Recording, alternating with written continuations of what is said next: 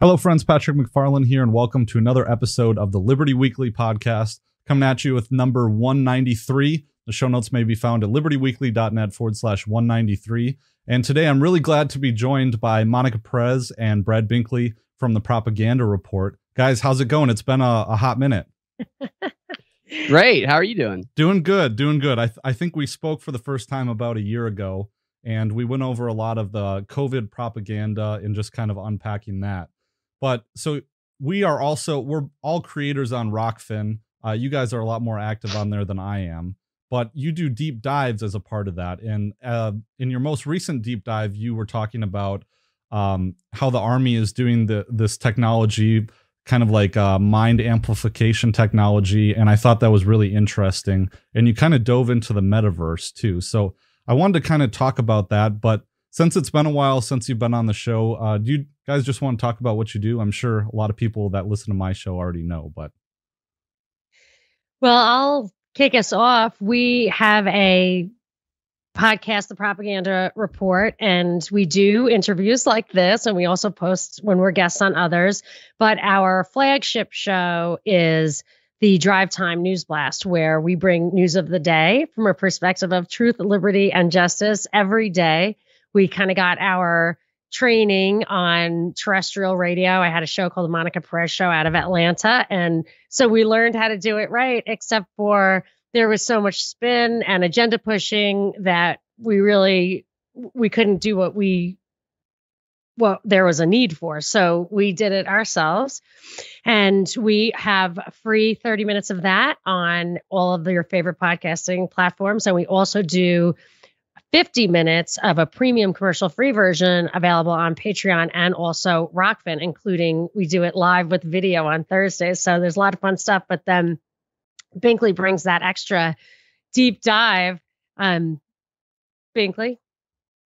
Yeah, on Rockfin, I try to find, for Rockfin, I try to find think tank discussions from like the Council on Foreign Relations or some psychological warfare, military operations group. Just anything that is the controllers or people who are pulling strings and creating policy that are unelected, and we kind of reveal their plans. And it's really surprising that we'll pull a video from the CFR or something that'll have like 5 or 6 views, maybe. Right. And then we'll deconstruct it. And then 2 weeks later, Biden will be saying the same thing verbatim and implementing similar policies as they laid out in the previous weeks.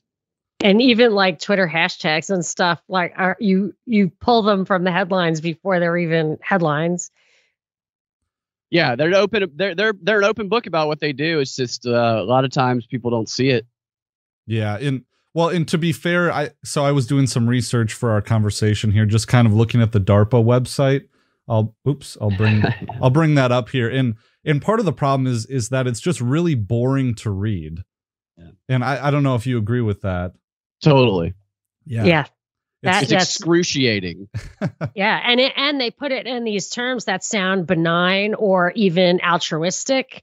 And it really puts people off. Like they look at the introductory sentence. Like if you look at the Rockefeller Foundation, it says our mission is to like serve mankind or something. And you're like, but you see, they're doing it for our own good. It's weird how psychologically it frames it right up front. And then you just cannot, then all the sinister consequences are labeled unintended consequences and people accept that. I mean, it's been going on for at least a century.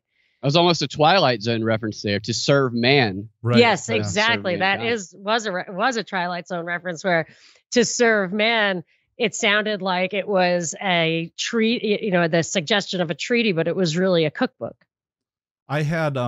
I've been doing, so I'm coming out with a docu-series on like the radiological weapons program. I don't know if you've heard about that at all, but I didn't plan on talking about this, but Lisa Martino Taylor came out with this book talking about a parallel program that happened during the Manhattan Project. And it's when all the Manhattan Project medical doctors were injecting people with plutonium without their knowledge. And I think it's an underserved story. And I'm just getting done with the transcript for the first episode. But you see all these Rockefeller Foundation connections, like Oppenheimer had a Rockefeller fellowship. And like a lot of the cyclotrons were built with Rockefeller money in part. And so that's something I want to unpack a little bit. But you guys have done a lot of work, on DARPA and all like the seeding for the seed money for that. But it's so interesting. Well, some of that stuff, I think, even when I was watching your documentary, Why Can't Johnny Kill? Yeah. It occurred to me that I always think of the DARPA stuff as a way to pay for and introduce culture-changing technology under the guise of defense. So even self-driving cars and all that came out of, and internet, everything came out of DARPA stuff. But obviously, it seems to me the real application is to hit us with it. But of course, in a way, we are now the enemy anyway. So they would always use these psychological operations or whatever, weather, force multiplying and all that against other countries. But now I feel like, and this goes to what I was talking to you about earlier, about how they're changing the fundamental structure of society from the war model to this pandemic model. And if you just even visually think about that, it goes from being two relatively equal sides to being just this pyramid of like the priests of the electron microscope against everybody, the populations of all the different countries. So I see a lot of that DARPA stuff as not only like that kind of psychological stuff to try to actually get Johnny to kill, but how to use that application in this new model of how society is structured. And DARPA, to your point, was part of funding this deep dive we did on Rockfin, where the lady was talking about the brain interface technology toolkits and controlling drones with your thoughts and synthetic telepathy. That was, a lot of it was funded by DARPA. And she was talking about how, well, they were funding it for this one reason before, but we realized it has all these military applications. We had no idea in the beginning, and now we're investing in applying it militarily. Yeah, and it seems like, to go back to the documentary that I put out, was just a short thing, but it's something I've been trying to focus on, is just that in World War II, General S.L.A. Marshall did this study, Men Against Fire, and it's been criticized because it's not incredibly scientific, but after World War II, he went around and polled all these soldiers and found that across the board, in any given they would report that in any given interaction with the enemy, only 20% of men would take any part of it with their weapons at all. And so all of a sudden the US military is panicking because they're finding out that, only 20% of our soldiers will fire their weapons in combat. And of those 20%, only a smaller percentage will actually shoot to kill the enemy. And so it seems like since then they've been doing all these things like reflexive fire training, like operant and Pavlovian conditioning to get soldiers to pull the trigger in combat. And there's this guy, I forget his name, but he wrote this book. I just can't remember the name of the book. I did this whole thing on it, sorry. But he just has been talking about all of those conditioning methods that they use. And that's the first thing that came to mind when I'm reading about these mind mapping programs. And it seemed, what are the specifics of it that you've found? Like, what are they trying to achieve with it? Well, one of the examples that she gave, this is a former employee at DARPA, a former Obama administration Department of Defense employee. Her name is Anika Benedict, and she works with the Arizona State political department. This is a woman that was talking about all that brain interface technology, but she talked about how in combat they could do something like this telepathy, where they could all be communicating inside each other's heads when they're ambushing a building or something, so they wouldn't have to shout out loud. I guess would be the reasoning for that. But it's really a collective mind almost in the way that they talked about it, because they talked about who would be responsible if somebody committed an act of an atrocity while they were all operating inside each other's heads with these brain interfaces.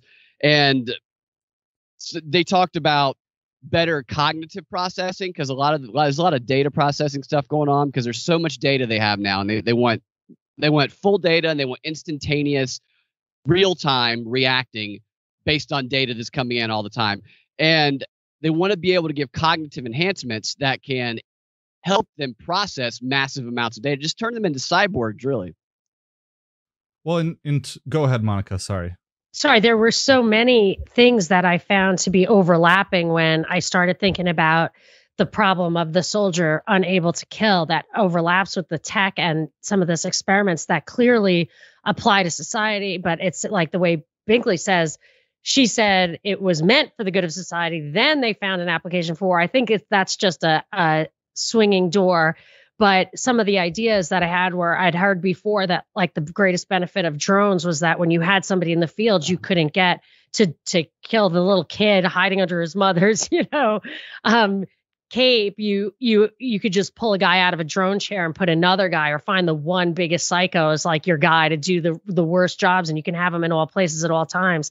Then I've been reading for decades. It comes out of Russia. I don't think they tell us our stuff, but how the Russians are working on robot soldiers, like literally like not like guys in robot suits, but like soldiers with, made of just robots. They're just robots, wiry little robots.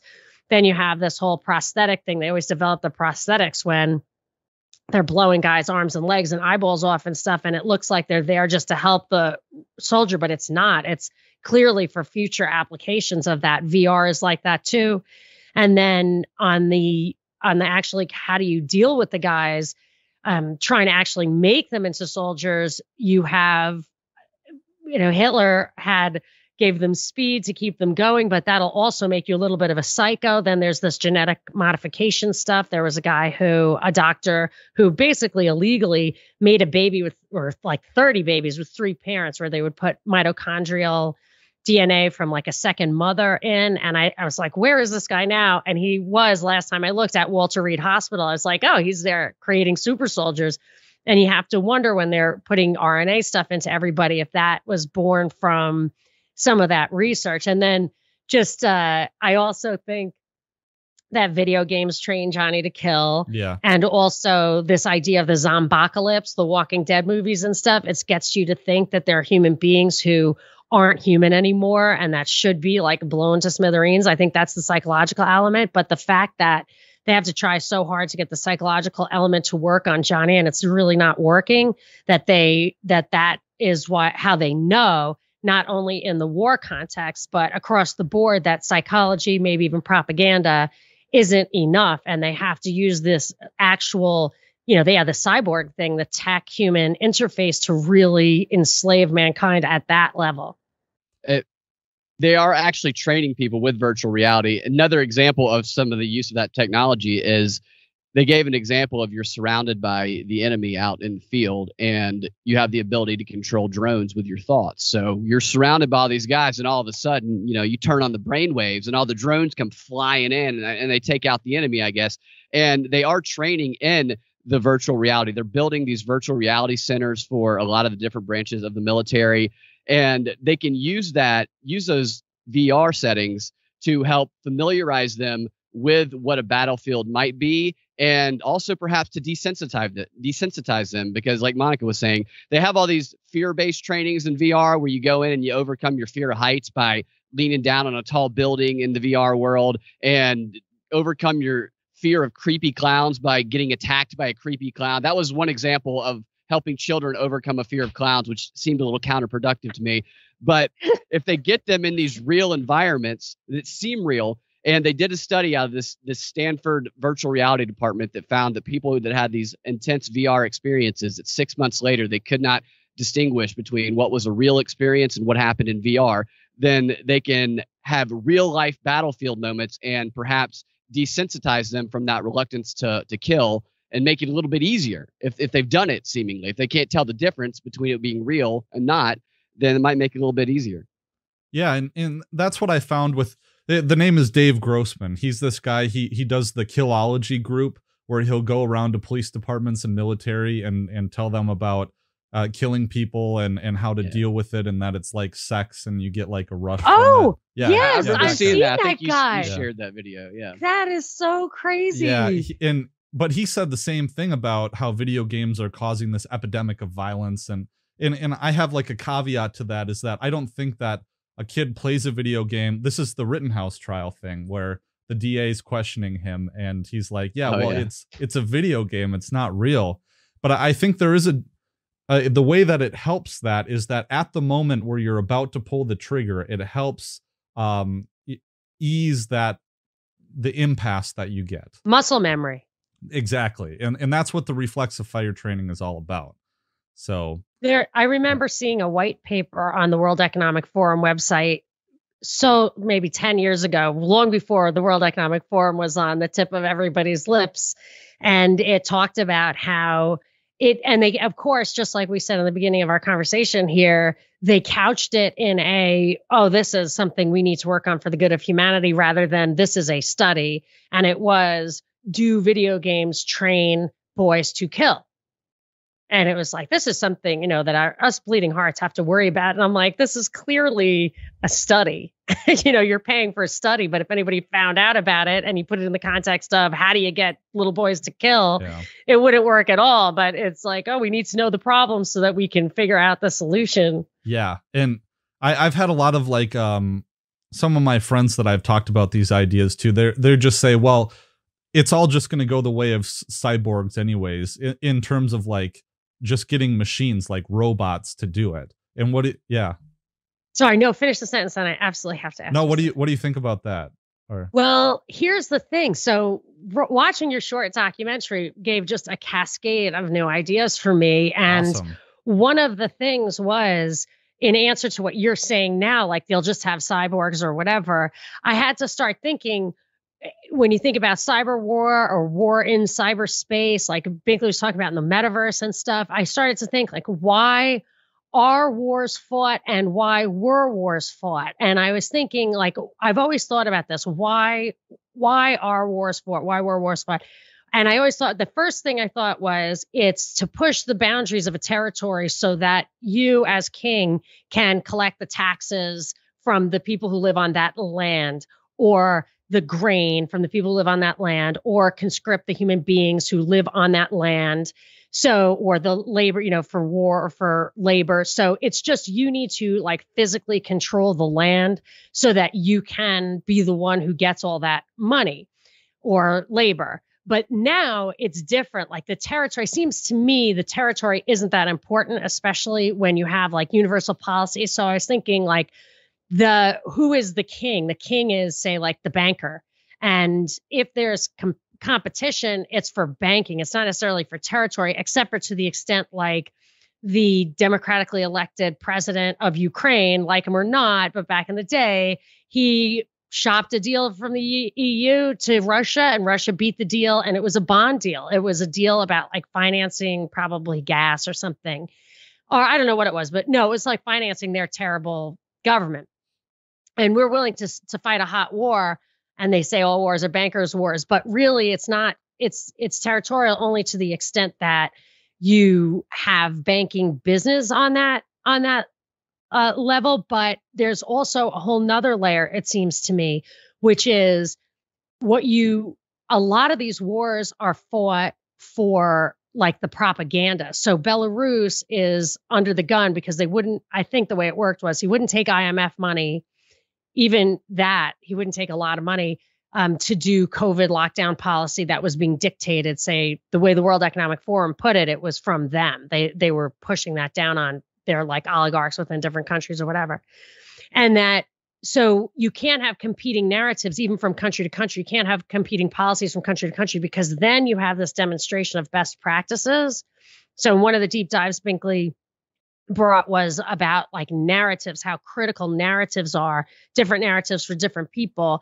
And I feel so if wars are there, then they don't really even need to be physical, to the extent that they're just about narrative. So if you can get everybody into the metaverse, your war doesn't even need to have a soldier. It just has to have a psychologist, like your Killology guy, like Dave Grossman. He's your general. Yeah. And the narrative warfare stuff, they have books they've written on this that they use for the intelligence industry and the military industry. And in the deep dive we did, the main lady who was talking about it, Ajit Maan is her name. She was talking about how kind of the main principle of narrative warfare is that it's not about truth, it's about meaning. So you create the meaning of people's reality, regardless of what that truth is. So that's the truth is never the most important thing. It's the fight over controlling the meaning of what people experience. And that's why they try to get ahead of things and frame things in certain ways. And we see this narrative warfare battle play out in kind of a two-way street with the right and left. There's a lot more layers of it, like Monica was saying, that kind of target different groups and stuff like that. And with the real estate, so the metaverse real estate is now becoming a hot commodity. So maybe the regular land, not as much, but the metaverse, we're seeing the first embassy being opened up. We're seeing all these corporations now going in and they're trademarking their stuff. And a lot of these really rich corporations that are connected to the World Economic Forum all started diving in and investing in the metaverse right after Zuckerberg did that little announcement. I think that's where the new hot real estate is.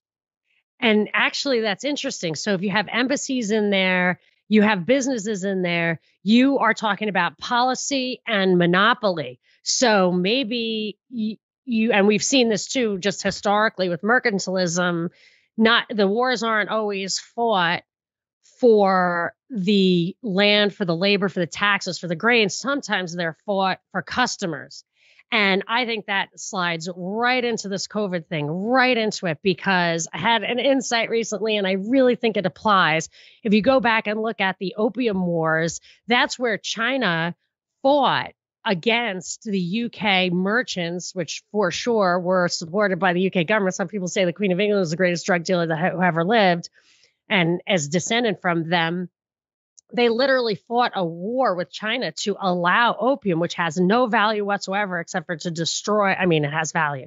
I shouldn't say that. I mean, it's a drug that I'm sure has eased a lot of suffering, but clearly it was meant to open up a market for that, a market for an endless, something you didn't need, but like you would literally physically desire, you would get addicted to it. And that made the human being, the body itself, the endless bottomless pit of customerness.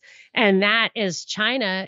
So China fought back but lost. And I feel like that's the exact same thing with the vaccine. It's just creating, like there's a literally research paper said, why do so many African leaders die of COVID or around COVID or whatever? And then as soon as Haiti was that coup in Haiti, I said, what's this guy's vaccination rate? It was 0. So I feel like they are literally invading countries to create the markets for the vaccine. And that's why they have to have more variants and stuff. And my guess is, or there's certainly a chance that one vaccine builds on another.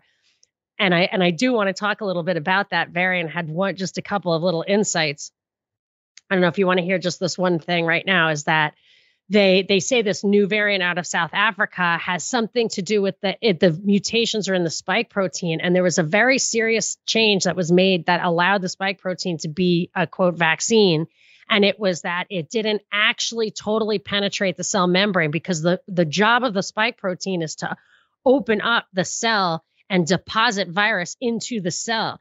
And it wasn't going to work if it was like fusion stage protein. So they had to mess with the genome in the mRNA vaccines to make it a pre-fusion state protein. Now, I don't know what variations they're saying, but if you're dealing with a fusion state protein, that's when you get that vaccine enhanced respiratory disease, where that protein goes in there and it'll attach to cells it would not otherwise even have attached to. The vaccine just doesn't quite make it right. And then the antibody will or the spike protein will go in and open up the cell to this new variant to a degree that it would not have done just in the absence of the vaccine altogether. So I just combine the thinking of like what the new variant is, what it means, and that it's almost like a colonial mercantilism of the level of like the opium wars, it seems like to me. And maybe in the metaverse, you colonizing have the metaverse, thing. Yeah, you have that same thing in the metaverse, where like thinking of it as a taxing thing isn't as important as looking at like Prada NFTs as a monopoly, or the embassy in there saying how they're going to be territorial, like single vendors for certain things in certain games or whatever. Yeah, and like I worry because, you know, my uncle has this is a personal story, but my uncle is his wife is from South Africa, and they're trying to bring her kids over, and this is all going on while their application is pending, and so it's just like, oh, it's like soul crushing. Just Yeah, they'll not want to bring them in, and they're saying now that there's like another Delta variant coming out of the UK. Mhm. And just one thing I thought was really, really interesting about this, I wrote an article about it several months ago, that there were 4 variants of interest on the World Health Organization's watch list for Alpha, Beta, Gamma, Delta, I think. And all 4 of them came out of the 4 places where AstraZeneca did their trials. It was the UK, India. I guess Delta was the Indian variant. That was the first one. And then UK, Brazil, and South Africa. Now, there were some trials in Japan, but I don't think they were as intense or resumed as quickly as the other ones. So maybe Japan's going to have something like that. But there's definitely something like that's a really unusual coincidence. I call it the AstraZeneca effect. So it doesn't surprise me that that's where this is coming from. I still don't know. I really still don't have a handle on how they literally spread it around. It may be the vaccine itself that spreads it around, Mhm. but it looks like another intense wave of fear mongering and tyrannical policies is around the corner. Well, and what I do think with that RNA technology, like you mentioned a moment ago, Monica, I think I think this is an experiment where they are refining in the population their ability to reach transhumanism, to perfect that, to merge with the bots. If you have millions of people you can get to take some new form of technology, I think that's where you're going to test it on. And I think Billions. Billions. Yeah, exactly. Yeah, it's a phase 5 trial for sure. They admit that. But what it is they're measuring is yet to be seen. Yeah, who knows? Probably a lot of things. Well, to me, it seems like I try and think about the end game, and maybe this is something that's so complicated that it's like there's not just one single end game. But I've entertained like the depopulation agenda. I've entertained this whole like healthcare by subscription. It's just about profit narrative. But there's this other narrative about like, I don't know, gene editing or something to be able to literally control the thoughts of people. And I don't think that's too far off. And just as an aside, like I've been thinking about, it's so cliched to talk about 1984, but I did a piece on Victor Klemperer's diaries. He's a Jew that lived through the 1930s and 40s in Germany and wrote a bunch of, I have his works right here. He wrote a bunch of a big diary just documenting everything. And the thing that strikes me is that the greatest rebellion is to be free. The last bastion of freedom is in your own head. And if they can take that away from us, That was a quote, a Heinlein quote I used to love, was that I will always be free because they will not be able to control my thoughts. But when they get into like what one of those, that chick, I believe, I don't know if that was an implant, but they've been for decades upon decades, they have been aware of how to control your thoughts, or at least implant thoughts with an implant. And then I think they've moved beyond that to where they can just hone that electrical frequency, which is so weird to me because they act like you're crazy if you think 5G has an impact, or that all the electromagnetic frequencies around you or the radiation or whatever doesn't have an impact on you, when it's so acute. They can actually target places in your brain without a receptor in there with the right electrical frequency and have an impact. I mean, clearly, we don't know what all like this being bathed in at night and day is, but apparently being targeted by it at least has enough promise for them to spend a lot of time, effort, and money trying to figure it out. That was one of the concerns that they expressed when they were talking about these brain interface technologies, was if you are connected with your whole group through the telepathy, then your brain is open for hacking. And whenever there's going to be everything digital like this, you're going to have these cyber attackers that are going after. That's just going to be a thing. And they expressed the concern of what if somebody could get complete access to your thoughts or could manipulate your thoughts and just subvert whatever's going on in your head. It's kind of terrifying. Yeah. Yeah. I wanted to address what you just said about the like cracking the code on what it's all about, the depopulation agenda and profit. And I agree with you. Like, that's the hardest thing. What's the first thing I ask people is, what's the true nature of power on Earth and in the universe? I mean, is the queen a lizard? What do you think? I don't know. But there are definitely multiple. This is their classic MO for sure. They use operations for multiple purposes. They almost rarely, it's like in your kitchen, to have a single use object is a complete waste of space. You have to have something that can be used more versatilely. And I think depopulation obviously is a big thing for them, and it's about control, and it's not about like this earth can't sustain it. I think they actually use weather control to make the earth sustain less life because, as I think Brzezinski said, it's easier to kill than control 1 million people. I just saw a movie last night. Great movie. I love it. I've seen it before. Children of Men. For some reason, I've been talking about it a lot lately. For some reason, it popped up just like The Constant Gardener, which was about pharma. Pops up free on my Amazon Prime, which is not known to be populated with the world's best movies. Freaking some of the best movies I've ever seen are free in my face, and they completely reveal the method. I actually was talking to somebody about magic the other day. Like, are the elite really magical, or do they just use that to control the mind?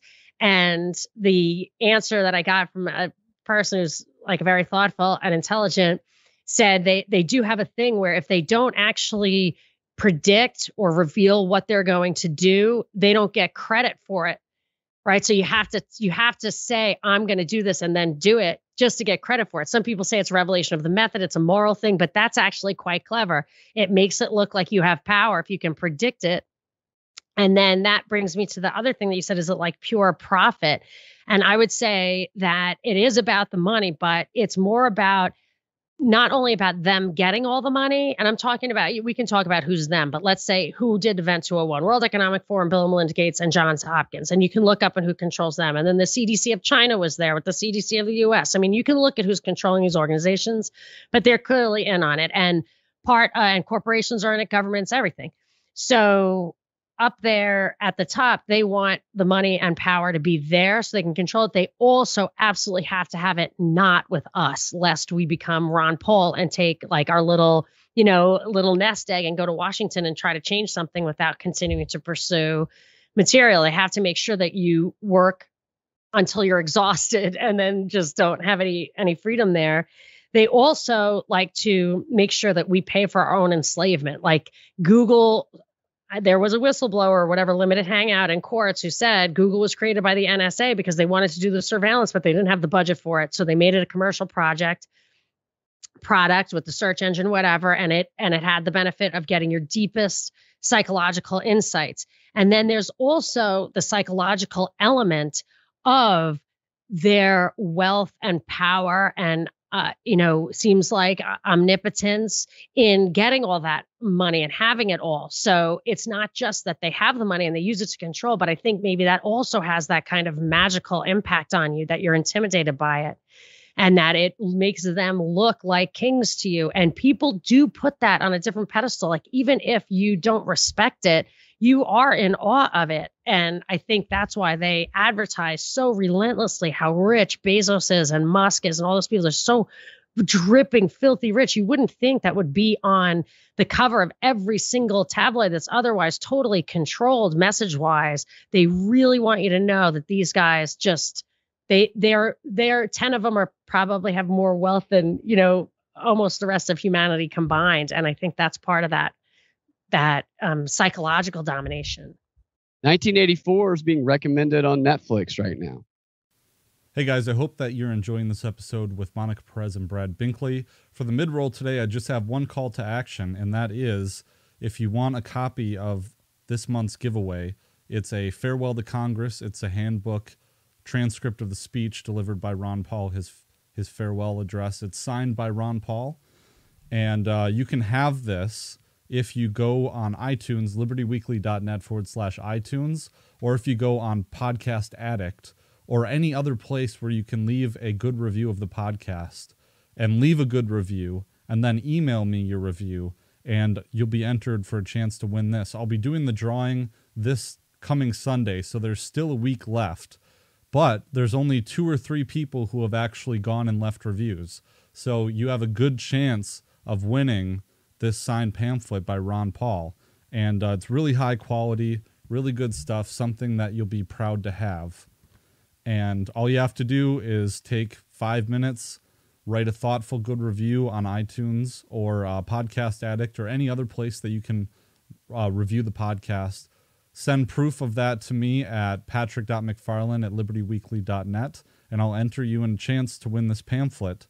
And again, there's only 2 or 3 people who have actually done this. So if you do it, you'll have a good chance of winning this. So that's the only thing for this week. I hope that you're enjoying this interview. Thanks for watching, listening. Do all those things. If you really want to help me out, subscribe and hit the bell icon, give thumbs up, share the show, tell people about it, do all those things. Really helps me out. Thanks. It's funny you say that about that movie.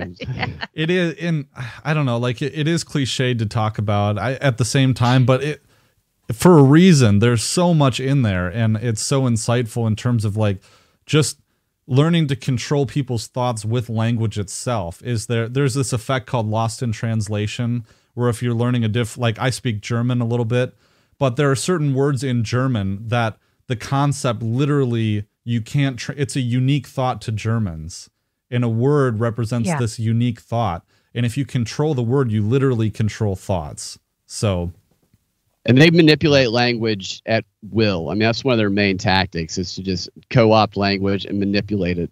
That's very interesting, though, in that, so I like Russian literature, and I like this translator, Constance Garnett, and she's widely criticized for being she just makes it a different book because she translates it in a way an English speaker can actually read it.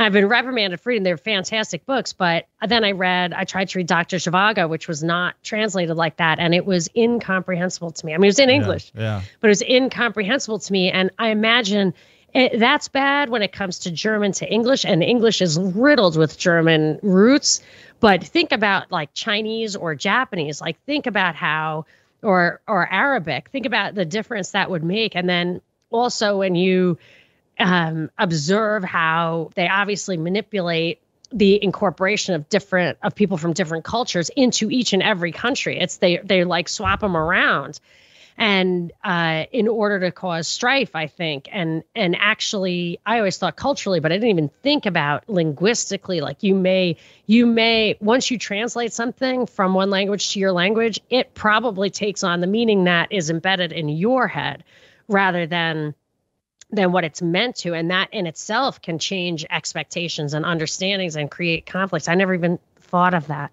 Yeah, I'd heard that when people are learning a new language, and maybe you have some experience with this, that they start to dream in different languages sometimes. Yeah, I've done that. I did that the other week. I don't know. It's weird. Yeah, when you spend enough time in a foreign country, you do start to have those. Sometimes it'll be like when you have the dream and you know that you're speaking German, but you can't place exactly what words you're saying in the dream. But it's a strange thing. Yeah, that's kind of cool.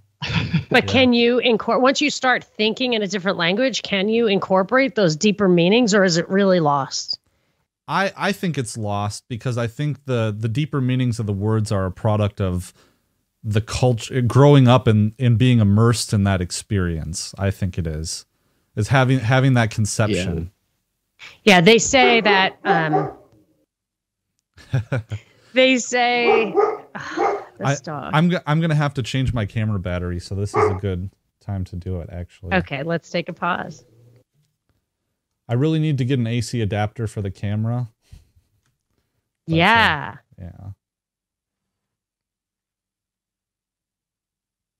Okay, there we go. I lost my train of thought. Samson. We were talking about language, the deeper meaning versus the surface meaning. So perhaps it's like music. They say that you have, or comfort food, that you have music that you listen to at some exact point in your life. I think it's like adolescence, that will always have it will impart to you a feeling, like the smell of your mother's cooking. It will impart to you a feeling that taps into that developmental moment for you. And there is absolutely no way to replicate that or replace it. It's like Let's Go Brandon in a sense. That means one thing to somebody who's never heard of Joe Biden or doesn't know anything about that, but now it means something different to people who are familiar with the meme. And then furthermore, it would evoke a feeling of that moment in that stadium, or that's the thing, that it actually connects with feelings. And that's where the metaverse is going to completely take control for people who fully immerse themselves in it, because they can give you experiences that seem like they're real, that reach you on an emotional level, that reach your lizard brain and just kind of subvert all thinking. I was talking to Monica the other day about what's a news experience going to be like in the metaverse. Could be a variety of things. Maybe you can sit down one-on-one at a coffee shop and Don Lemon can just give you the news personally, whatever his view of it is. Or maybe you get to actually go experience the news event itself. So we're watching the Kenosha trial. Instead of actually seeing the trial, if you're in the metaverse, perhaps you get to go relive what happened, or at least what whoever constructed that portion of the metaverse happened. They will be in control of that deep emotional experience that you take away.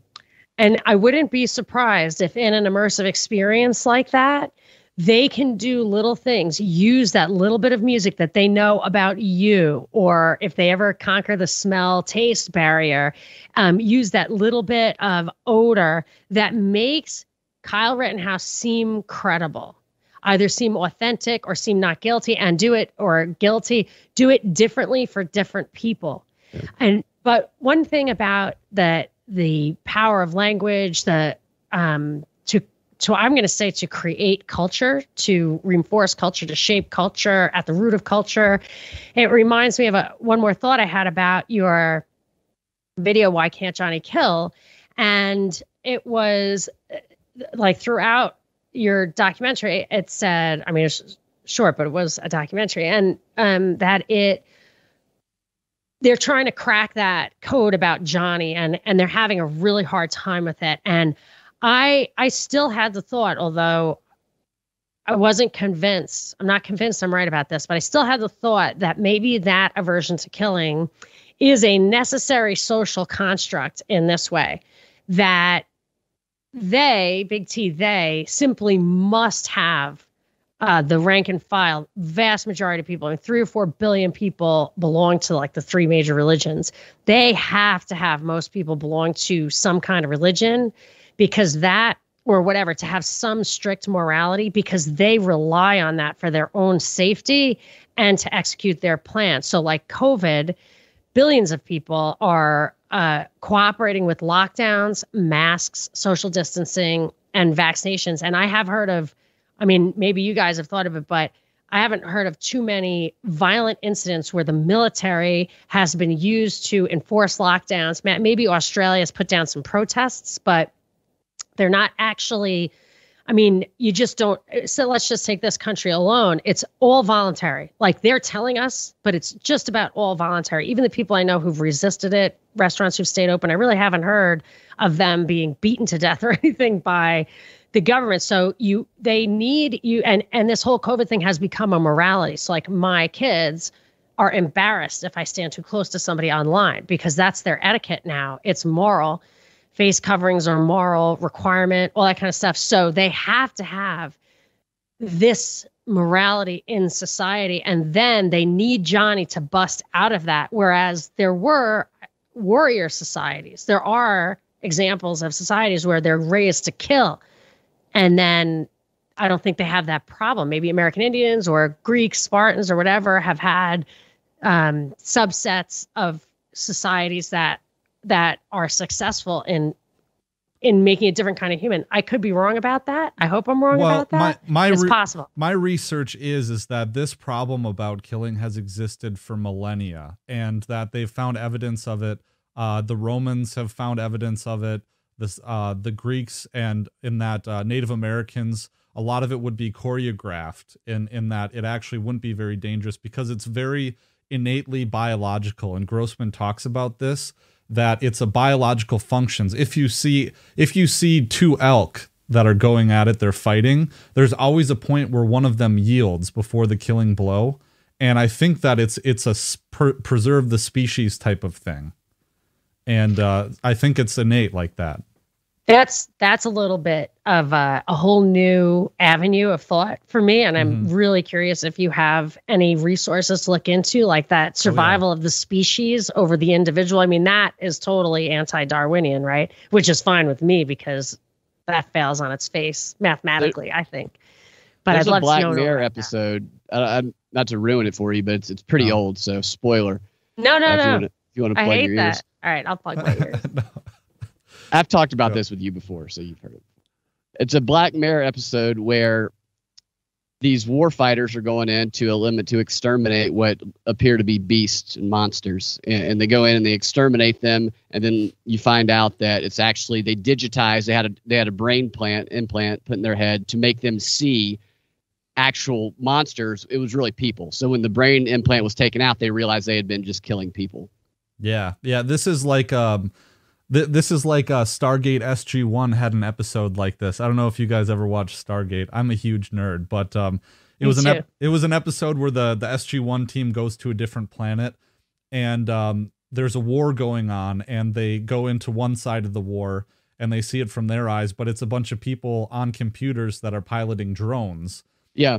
And through the fighting, they realize that the enemy they're killing in the CGI world, they're killing people they're actually in planes. So it's drones killing people in planes. And it seemed to me like kind of predictive programming. It's like an Ender's Game type thing. Yeah. And that's what you have, these drones and these robots that can make it a little bit easier because people aren't up front. They're from a distance.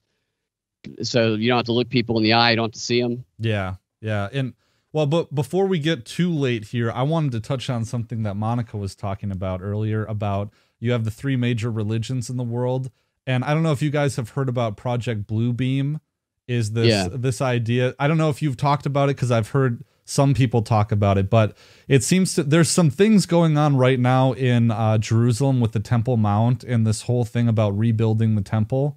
And it just makes me feel like they're going to fake an alien invasion or fake the second coming of Jesus. And that's going to be like the final event or something. I don't know, but it goes into Dune. I don't know if you guys have seen Dune, the new movie. I saw the original and read all the books. Oh, so this idea that the Kwisatz Haderach was something that was planted on Arrakis by the Bene Gesserit, that the entire religion was seeded there in advance, just waiting for them to pull the trigger on it. And that's so Paul going to Dune all of a sudden triggers what they already had latently planted there. It's just crazy to think about. That's a brainwashing technique that they all use it, but it's in that book Propaganda. He documents it in China where they have the policy ready that they want the public to choose, and then they just break the public up into these groups and they plant ideas and they get them to come up with the policy idea and promote it that they already were going to implement. Through that back and forth debate. I mean, they do that all the time here with us as well. Through the that's the rule. Right. Yeah. Problem, reaction, solution. Yeah, exactly. Yeah. So but I wouldn't be surprised if there's something huge. I go back and forth. First of all, Binkley's been bringing for the longest time, and I see it all the time too, is UFO stuff, UFO chatter front and center. But I have a hard time figuring out, I see that it's a stage play, but I think they have really good writers. And I think that it's kind of like the Bandersnatch episode where you can choose different paths and then you're going to get probably to the same outcome, but the paths can be wildly different. So is there, and I also did some research on how psychological operations work back in the day. And they put out some like scouting, a scouting op, like something like little that just reads if it's going to work at all. And then they bring out the bigger op. And then if it's unbelievable, really successful, they extend it. Edward Snowden was a classic example of this. Like I can literally identify every step in the process. And then they'll expand it. They'll even rewrite the backstory a little bit to make it a bigger thing. And they could do that with COVID. And I think that they have, like the original Event 201 called for 18 months, but we're well into 18 months and they're about to launch like a whole nother thing. And maybe they'll feel people out. Maybe some countries will get it and some countries won't. But I do. So they could go all the way with the UFO or a vision of Christ, or they could pull back and give you like a Rand Paul president. They could do whatever they need to do. And I think because it's dynamic for them and they have all the psych research, I don't even have the psych research, and still they can't even plan it out in advance without having like an option tree. I feel like I don't know what's next. I think it's a possibility that they could do some sort of revelation. I think another possibility, or perhaps they could do both, is say it's China. I think that we're seeing these things about China's hypersonic weapons now that apparently the Pentagon scientists are baffled by, and they don't understand the science of. They don't even know how they did it. Apparently it traveled 5 times the speed of sound and can go around the world. Like one nuclear rocket can shoot another nuclear rocket midair, and everybody's just befuddled.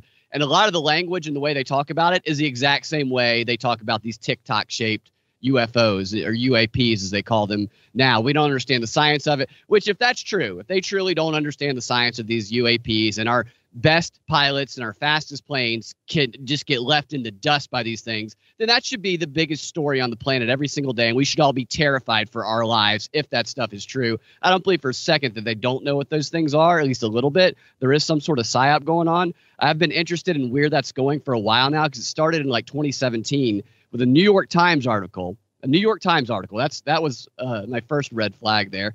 But they talked about how they had collected, like the Blink-182 singer, I think is one of the guys who is in this foundation. And they had collected some material from otherworldly material, I think is the way they framed it. And it was just stored in a Las Vegas warehouse right now, and they don't understand the properties of it. And then they just kind of moved on from that. I'm like, wait a minute.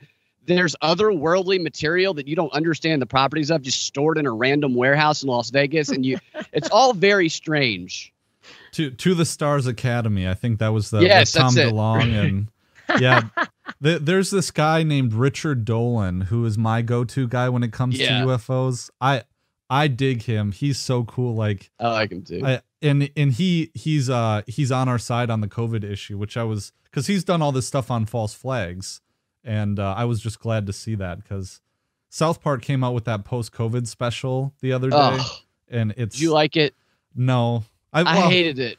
I'll never watch that, so don't worry about spoiling it. It was so bad. Yeah. All right, this is a spoiler, though. If it's going to be a spoiler, we should tell people, but what can we say what's bad about it? I mean, it's just that Matt Stone and Trey Parker, they've always been free speech absolutists, and they've been edgy. And they've just been like castrated, basically. They think that everyone who isn't vaccinated is selfish, and there was a joke about that.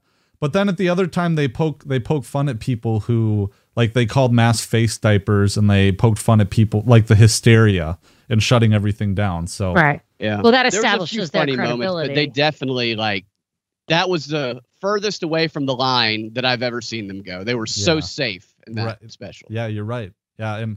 So I did a review of it, and I just think it's kind of impotent, but it sucks because I love them, but they're blue-pilled. If they're like Penn and Teller, if Penn and Teller at any point were cosmopolitan libertarians, right? So Penn is like the biggest advocate of everything now. Yeah, he is. With Teller, whichever the tall one is. Well, that just goes to show that the debunking is always just about controlling the questions. Mm-hmm. Yeah. There's no hope when you start thinking about that. So there's no hope in the mainstream. There's just none. Yeah. I mean, anybody's making any money, even Rick and Morty, it's hard to be optimistic. I struggle with it a lot because. Well, yeah, I decided it's so weird because have you seen the stuff Archbishop Vigano comes out with?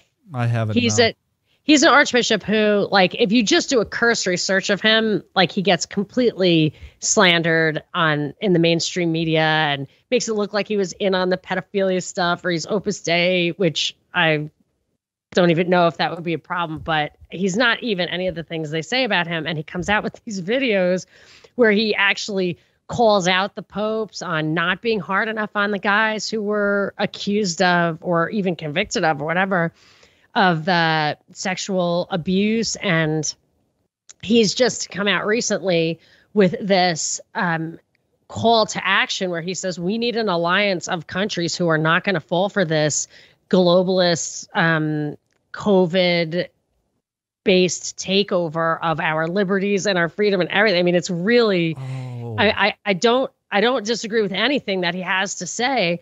And I feel like it's almost impossible I think he is for real, but it's almost impossible for me to think of anybody or anything of being for real that has come to my attention and has any place in the world. And he was, I believe he was the U.S. ambassador or whatever they call it from the Vatican. Like, he was legit, and he's just not having it. And if he were the Pope, so Pope Francis, if it weren't for Pope Francis, this never would have happened. It started in Italy for a reason. They closed everything down from St. Patrick's Day to Easter.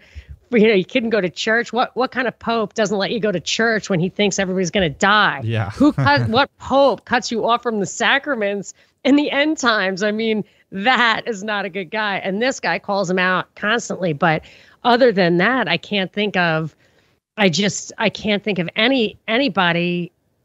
I just feel like once you're at that level, but my point was, then I had that hope, and I'm like, I don't really care if, I have intellectual doubts. Like, I'm not I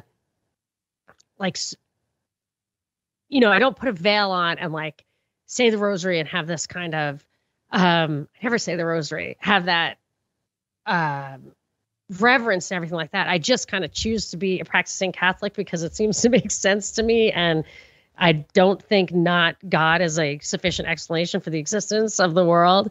But I started to think, like, what's the real white pill? I call it my white pilled Christmas rather than my white Christmas. Like, the real white pill is just saying, I think it's just passing the test of if you can be true to very simple, obvious morality. So like your thing of why can't Johnny kill? What you're saying is that that fundamental tenet of thou shalt not kill is so totally consistent with human nature, regardless of society, religion, or anything, so totally consistent that we are fundamentally moral, I would say, that we have an inherent morality that these evil overlords are trying to root out. And it's a battle between that soul, let's call it, and the mind. That is the only thing they can really control or try to control with their propaganda. But even that is external. And I don't know what the outcome is for humanity on Earth, but I feel like if you look at it as a challenge, a personal challenge, because we're libertarians, we're individualists, and I think that comes from the fact that we know that all suffering and choice is individual. So we need to make those choices. We need to have compassion for people who suffer, and and because of that, we can't go along with these like mass plans that think of humanity as collective. And this is our moment to just demonstrate that we inform, consult, and follow our consciences, because the answer is there. And I feel like one could think of it as an opportunity. Yeah, I agree. Yeah. I think that the fact that we have choice, and just something to remember, is they want to convince people that you have no choice, that you can't solve your problems, you can't do things or achieve things you want, that we must rely on big government and big corporations. But we do have a choice, and the choices, no matter how much they would try and convince us of this, are not determined by them. They are not limited to the choices they present us, A or B. There's C, D, E, F, G. There's all kinds of choices. It's just a matter of realizing and seeing around those initial fixed choices that they give us or present to us. And, I think most people listening to your show are going to definitely not be relying on government, or want to rely on government anyway. We don't have to. We can choose our own thing. We are in control of our thoughts, and that is challenging with screens and everything, and they are trying to target our brains with these brain initiatives. But if we can separate ourselves from time to time and work on controlling our thoughts, which is tough, but you control your thoughts, you control your life. Yeah. A friend of mine said that, not me. I'm not taking credit for that one. Well, that's very well said. I think that's kind of a good bookend to this conversation, but I felt that way. I felt that in a sense, it's kind of a privilege to be living through this time and to bear witness to this. I try to find that, that positive note to it, because it seems like it's hard to come by. So any last thoughts? Let's see. I believe in people. So I'm optimistic. I've always been an optimist. I'm cynical, but I'm optimistic. And I believe in the human spirit. And I see that there are people that are protesting these mandates, even people who are vaccinated. They're against the mandates. They make it seem in the media, because the media is so controlled.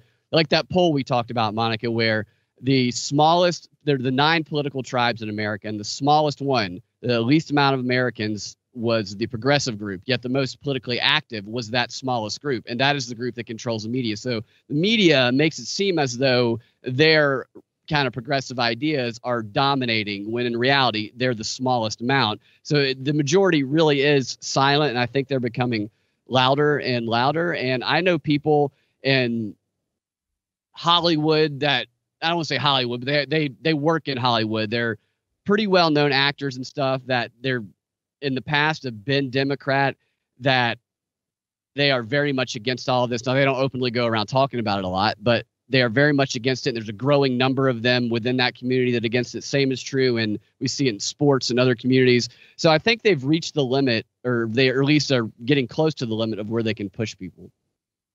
And I think that the media suppression of what's really going on is so blatant right now. Like the number one purpose of the mainstream media, the news, everything is so clearly to suppress truth rather than to bring it out, like that "Let's Go Brandon" thing. Like, I don't know if people know what that was, but there was a crowd chanting "fuck Joe Biden."